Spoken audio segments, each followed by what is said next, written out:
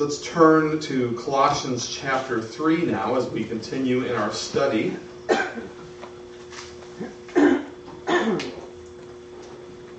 And we are in the midst of this description that Paul is giving us and this command of putting off with the old, on with the new. And we've already seen, we'll go back through that list in a minute, a list of negative things that Paul says put off. And now he's going to give us quite an extensive list of things to put on. And that reminder, why would he ask us to do this? Well, we're citizens of a different kingdom. We're citizens of the beloved Son. And so we shouldn't be acting like citizens of the worldly kingdom any longer. That's not appropriate. And again, that's the basis. But let's not forget the overarching theme of Colossians, even more important. We'll go back to Colossians chapter 1. And remember this magnificent description of Jesus Christ. Chapter 1, verse 15. He is the image of the invisible God, the firstborn of all creation. For by him all things were created in heaven and on earth, visible and invisible, whether thrones or dominions or rulers or authorities. All things were created through him and for him.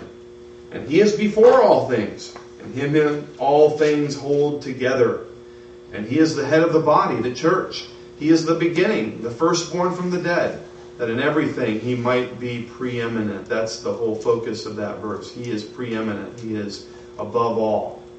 He is of most importance. And in him all the fullness of God was pleased to dwell.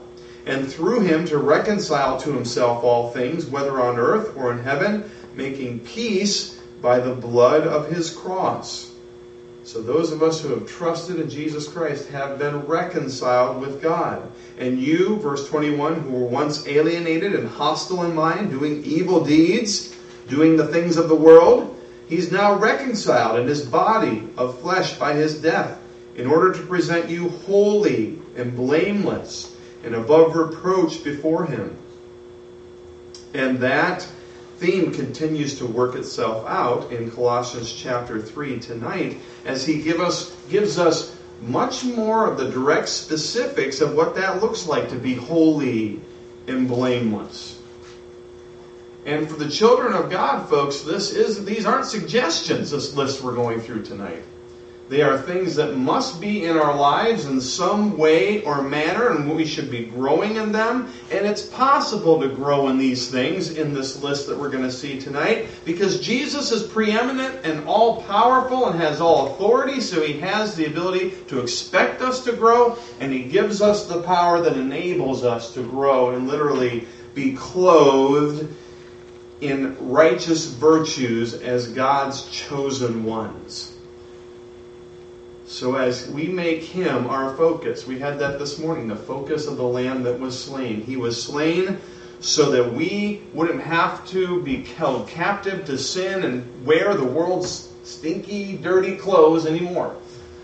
But that we could put on the clothing of the kingdom of the beloved Son. And he's going to tell us more about what that looks like in this passage.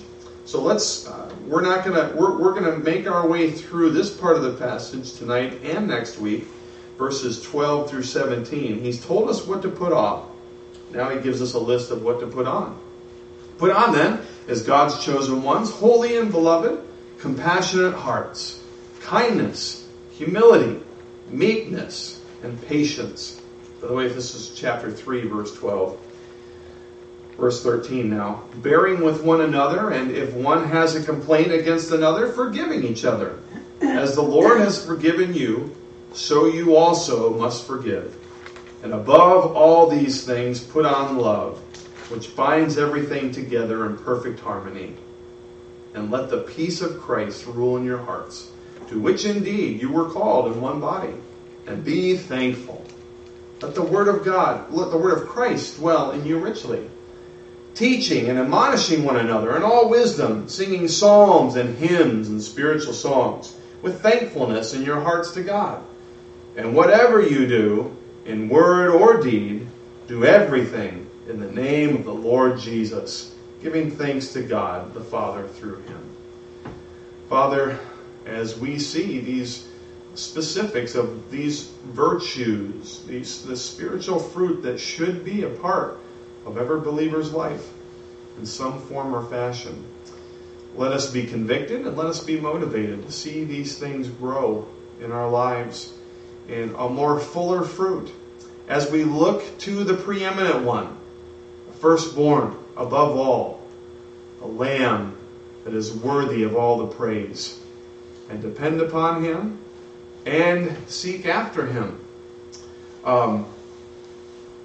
for the ability to serve him and honor him with our lives. All this we ask in Jesus' name that we pray. Amen. We're going to see the clothing of God's chosen ones. And one of the things that we struggle with in this life is becoming complacent in different areas of our spiritual growth. And so lists like what Paul has given us here, and remember we had a number of lists in Titus.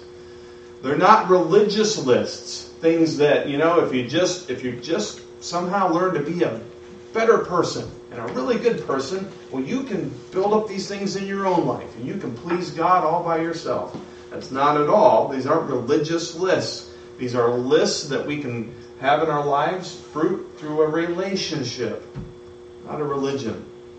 And certainly this list is the same. But we tend to get complacent in our spiritual growth. We tend to look at our lives and say, I've achieved this level. Maybe I've got this level of leadership and God's used me in these ways. And I'm pretty happy with where I am. And I'm pretty comfortable, actually, the level where I'm at.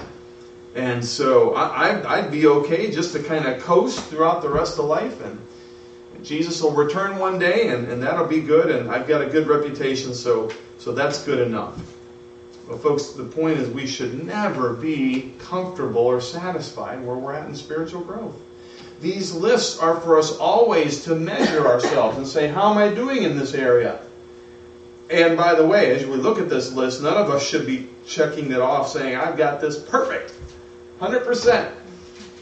I can teach others because I've got this down fully in my life. These are all areas that we need to ask Jesus to continue to help us to grow in this clothing. And remember, at the beginning of verse 12, we are God's chosen ones. I emphasized this last week. There it emphasizes God's election, his sovereign choosing of us. He chose us to be his own. And again, that's an important doctrine that's emphasized in Scripture. And if he's chosen us, then of course we have the power and the ability to be able to change in these areas. We're holy. Not holy, holy, holy as God is holy, but in a lesser way we can still reflect that holiness. And one day we will be with him in that glorious throne room, praising him in the heavenlies and the new earth, and the new earth, and praising the Lord. Right now we are holy, set apart as God's people. And we're beloved. He has chosen to show his love on us. And that love is so important because it is the main, most important element throughout all of this. Because of God's love, his sacrificial love that he sent his Son, Jesus Christ, to die for us so that we could be cleansed of our sins. Because of his love, we can show his love as his people in all of these ways that he's giving us here in this list. So here's the clothing of God's chosen ones in verse 12, and it begins with compassionate hearts. We must clothe ourselves in the loving virtues of God, and we must put on compassion and forgiveness. And Paul had just cited a list of vices that the believer must put off from their lives. In fact, let's just look at that again, because these will be the exact opposite of what he gave us in that list. He says, put to death what is earthly in you: sexual immorality, impurity, passion, evil desire, and covetousness, which is idolatry. And then in verse 8, put away all anger, wrath, malice, slander, and obscene talk from your mouth. Do not lie to one another, and all of that. The opposite of anger And hatred towards others is kindness, is compassion, is meekness, is forbearance and patience with each other. And so here's a list of things that can be seen in our lives. And we can exhibit these things supernaturally through the power of God. And we must make an effort to practice these virtues. Rely on Christ. Lord, through your strength and through dependence on you, I know that I can do better in these areas. And that you can give me victory to be all of these things. Let's look at the list. Compassionate hearts. Here's the clothing of God's chosen ones. As the King James puts it, bowels of mercy. That's just a great term, right? It sounds a little strange, actually, put like that. But that's actually very accurate and reflective of what the Greek means there, even though it sounds strange. Let's first of all address the word compassionate. That relates to the mercy and compassion of God Himself. And so that kind of compassion can be a part of our lives, and we can show that type of mercy and compassion, or some form of that, to others. Then it also has the word hearts as well, and that Greek word is that great Greek word splachnon. Just love to say that. It's a strange word. Splachnon. Well, what does that refer to? Well, it refers to the bowels. It's the inner belly, basically. Really, the spleen or the intestinal area. And, today we have our own terminology. It's a little cleaned up, right? We talk about how much we love someone from the heart. And that works a whole lot better on Valentine's Day, which is coming up in just a couple of days. You don't see very many Valentine's Day cards that say, I love you from the bottom of my intestines. that just wouldn't work. Or, I don't know, maybe in today's mixed up society, maybe people would buy that, I don't know. But really, in the New Testament, in the Greek, that was the way to express deep emotion. And really, if you think about it, where do we really experience our emotion? Whether we're upset or angry. If you're feeling it in your heart, folks, that's a medical condition that you need to get checked pretty quickly, right? Most of the time, we feel it in our belly. It's actually much more accurate. I think my boys, I loved the Peanuts comic strips growing up with Charlie Brown, and my boys read those today. Where did Charlie Brown always feel the pain when he was bothered about something? He said, oh, my stomach doesn't feel good. And it's that picture then of that emotion coming from our inward being, where we literally feel emotion. So you put those two together. Compassionate hearts then is a moving concern and tender-hearted mercy for others that reflects God's compassion for us. As we remember God's mercies and His compassion on us, the more we think about all that He has done and all that Christ has done as we've reflected on that. Folks, when we hear of others going through difficult situations, we ought to be moved. It ought to cause us many times emotion when we hear of other folks going through things, or someone that needs the gospel and has rejected. That compassion that God has for mankind, that He was willing to send His Son to die on the cross, that ought to be a part of our emotional makeup too. We ought to be wearing a compassionate heart or stomach.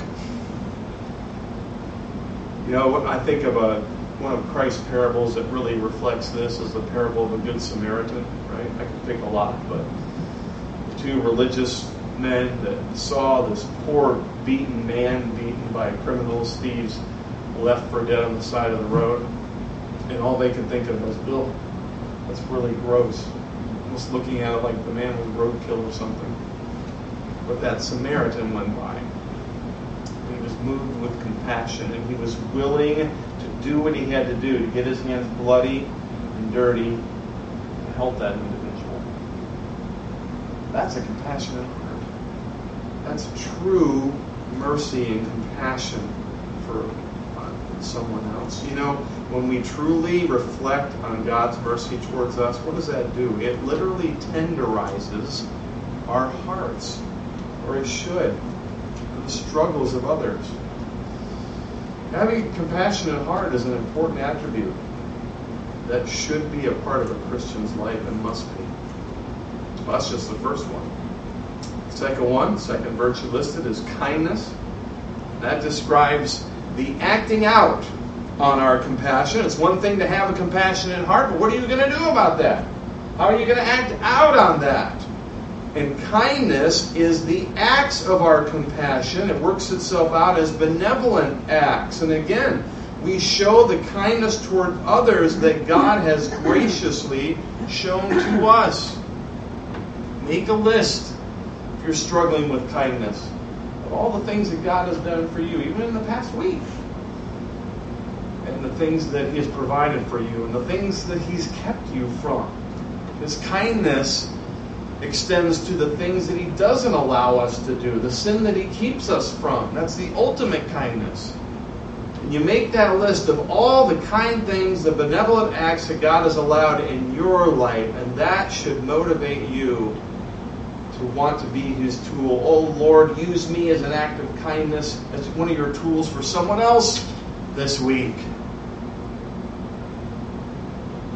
Let me reflect kindness. You know, there's so very little kindness even in our world today. People always grumping about something. My dad had so many stories. He worked in a lot of different situations throughout his life, and one of those was the complaint department desk at Home Depot. Talk about a job with no thanks. And I've told you about that before, but he would talk about just people were just mean and nasty and had very little kindness. And when one came up that actually had a nice word or a thank you, it was so rare that it really made an impact on him. In our world today, we can make such an impact on others of just showing a little bit of sympathy and compassion or doing something nice for someone else. Just looking for opportunities to do that.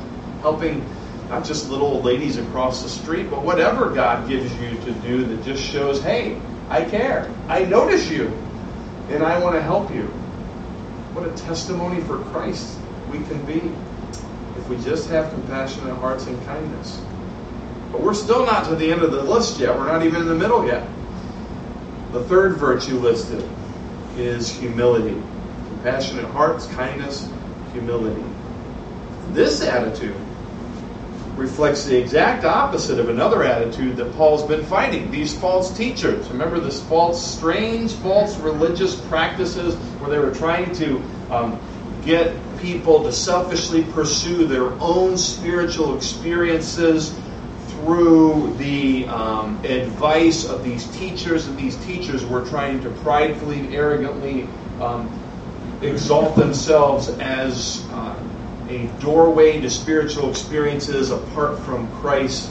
Much arrogance. And certainly Paul would have had that in mind as he says, you don't be like that.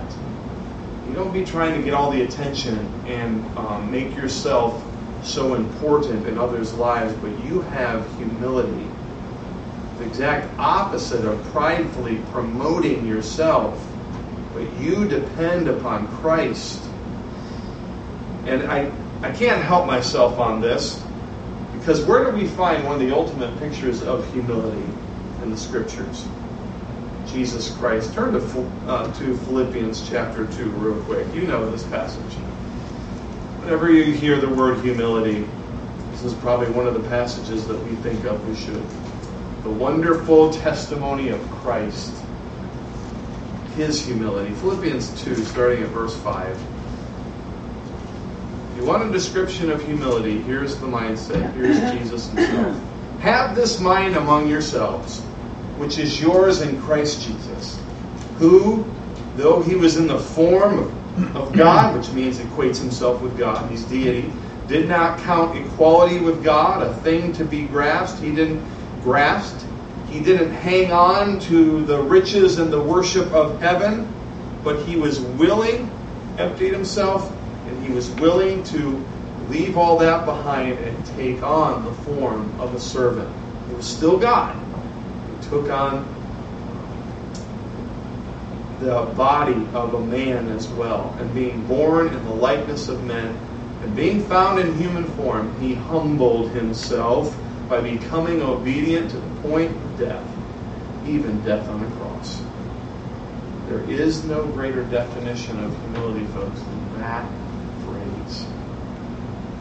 That the God of heaven would be willing to be condemned and tortured as a criminal for the sins of the world. So often we get arrogant and we want to promote ourselves, and we think of ourselves so much more importantly than we should, and we forget this picture. And it's why, verse 9, and therefore God has highly exalted him and bestowed on him the name that is above every name.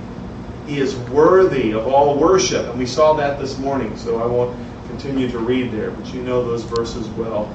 That is a picture of humility. Jesus Christ is the ultimate example. So his people, his chosen ones, can have this humility in their lives as well.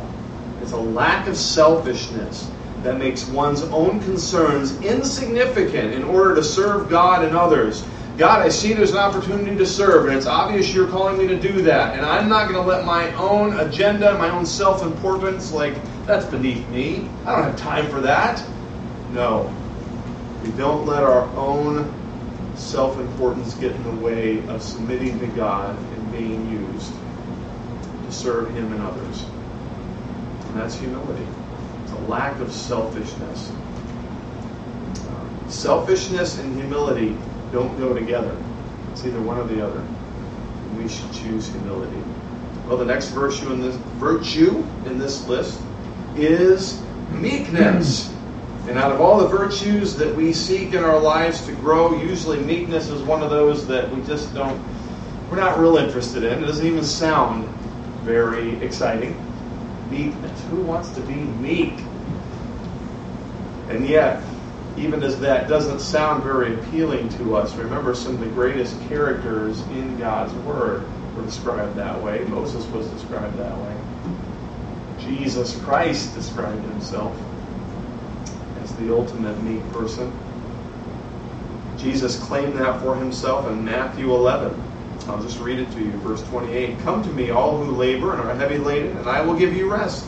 Take my yoke upon you and learn from me, for I am gentle and lowly in heart. That's that word meek. And you will find rest for your souls. For my yoke is easy and my burden is light. Well, sometimes we don't like to think of this virtue. We're not that interested because we misunderstand what it is. Really, you could describe meekness as strength under control. God has given us all abilities and strengths, and that tends to, in our own carnality, make us think we're really important because I can do this, and I have this ability and this talent and whatever. So notice me, notice me. And meekness says, thank you, Lord, for giving me these strengths, and now I submit them to you. I humble myself before you, and I submit to your control over my strengths to do what you want done with them. It's really it also could be described as gentleness, because it is a gentleness of disposition. It doesn't exalt, again, one's own self-importance. It doesn't strive to let everybody know how great I am or how much I've done in ministry and all these things. It puts all that aside. And it submits one's strength to be tamed by the Spirit, as a mighty horse is tamed by that little bit. You could refer to that as meekness.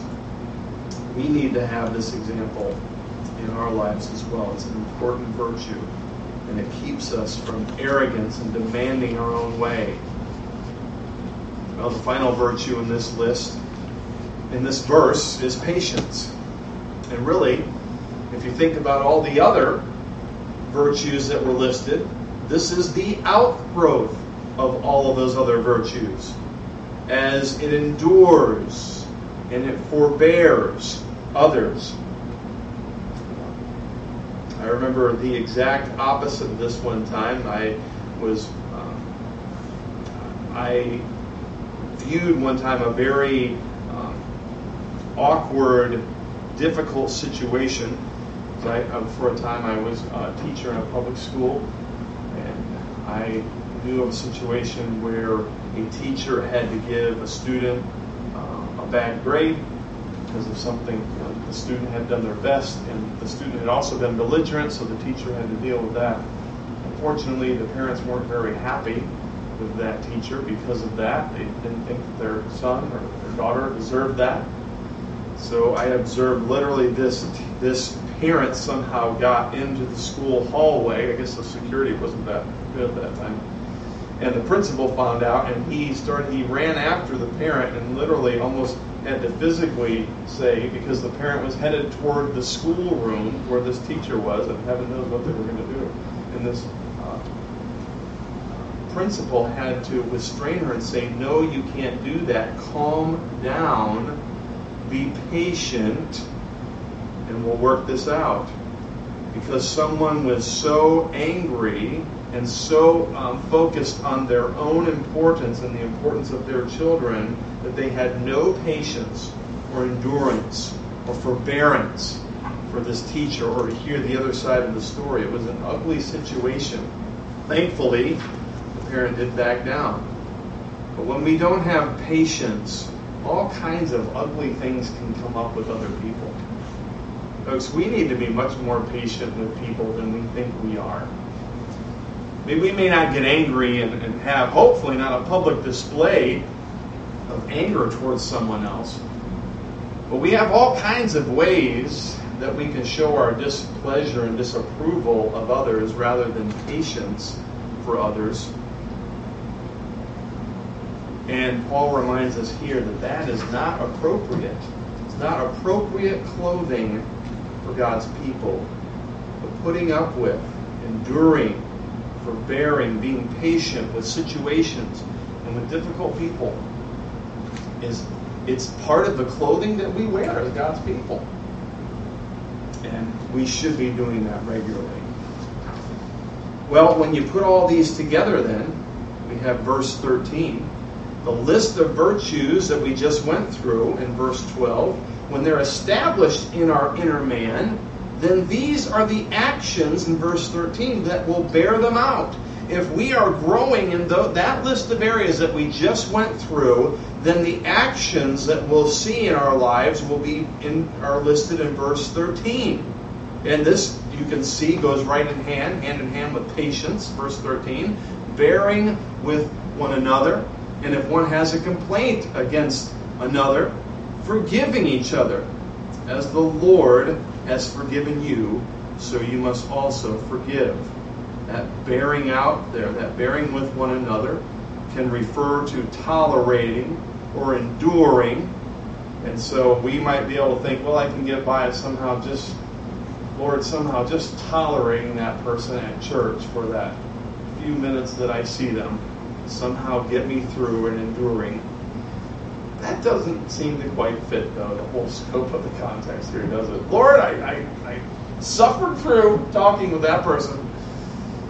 Kudos to me. No, in context, we have to take that with the second part of forgiveness as well.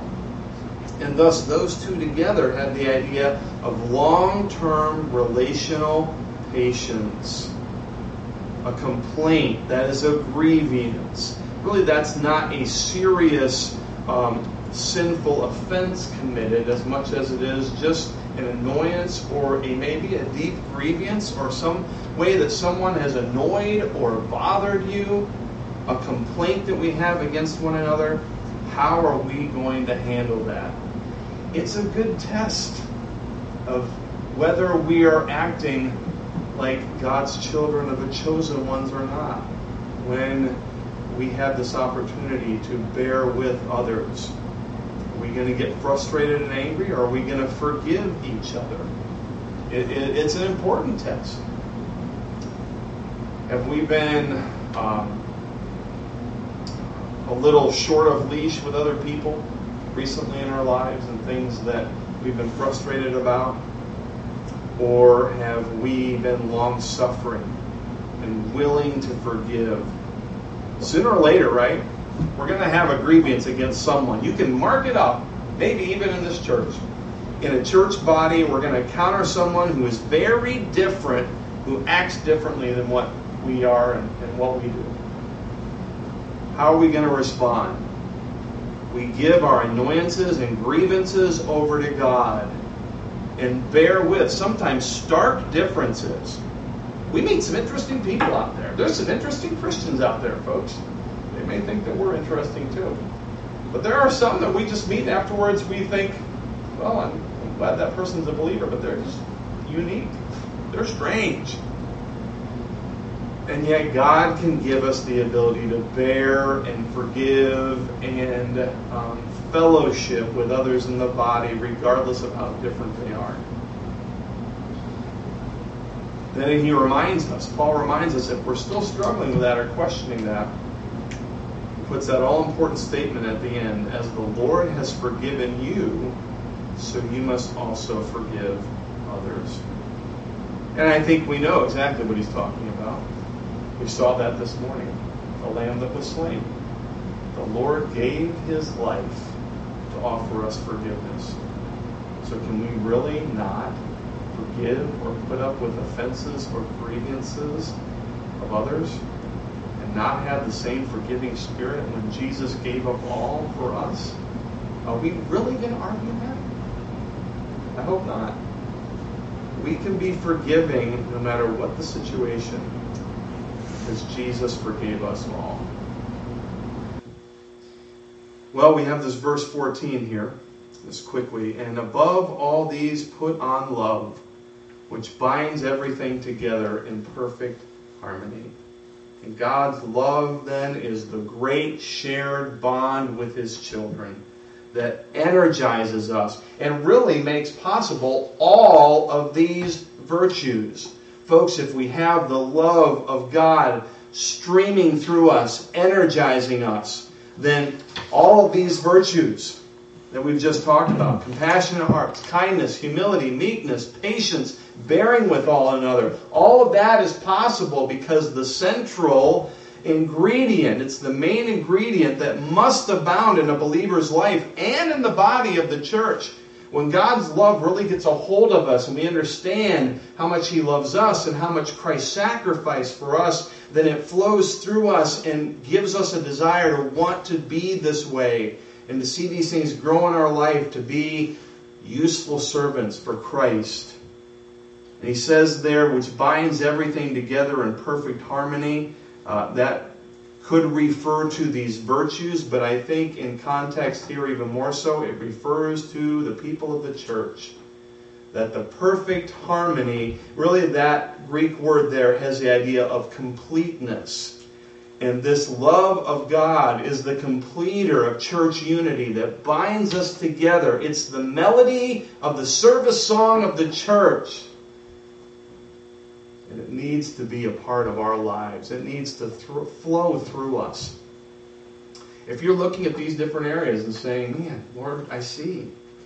I need more work in some of these, but I can't. I just seem like I always struggle. Folks, look back to see how much of God's love that you are recognizing and that you are showing to others. God's love is there for us. He sacrificed all his Son. And if the more we comprehend and understand his love for us, the more we'll desire to show his love to others. And all of these virtues will grow. And many other things too that we'll see next week. We can have the complete harmony of a church that serves together when we recognize the love of Christ, the wonderful bond that works through us all. And God's love should be recognized by his people and should be working in each of us. Our hearts should not be stone cold. We're God's chosen ones. The love of Christ has been shown to us. And we need to reflect that love. And then you may find yourself with a heart warm to that person that you before maybe hated, that you were grieved with, that you were that you thought was antagonistic toward you. You might find that you're willing to overlook and forgive some of those things that really bothered you with people in the church. They weren't grievous offenses, but they just irritated you.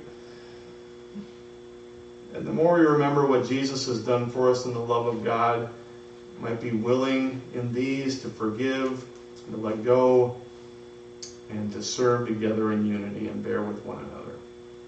That is the clothing of God's chosen ones. That's what we need to be wearing. Father, thank you for this reminder. Simple. This is nothing new. And yet we need reminders of this. To think of all that Jesus Christ sacrificed for us, we can certainly forgive the annoyances and the grievances of others. Help us to have an even greater understanding of the love that Jesus has for us. And meditate on that. And that you would wash away all the pride and the arrogance and the self-importance that we tend to put on ourselves. And that we would humble ourselves before you and see a world out there that needs love and compassion. We would be compassionate for those that are on the roadside, beaten up by life. And that we'd be willing to get our hands dirty even, to be able to help. Lord, prepare us for that. Help us to be aware of those this week. And let us marvel and rejoice in the power and the work that you can do through people seeing your love and your kindness and your mercy through us. Let us experience that this week, Lord, as we humble ourselves before you. In all this, we need Jesus' help, and so we ask for it in his name that we pray. Amen.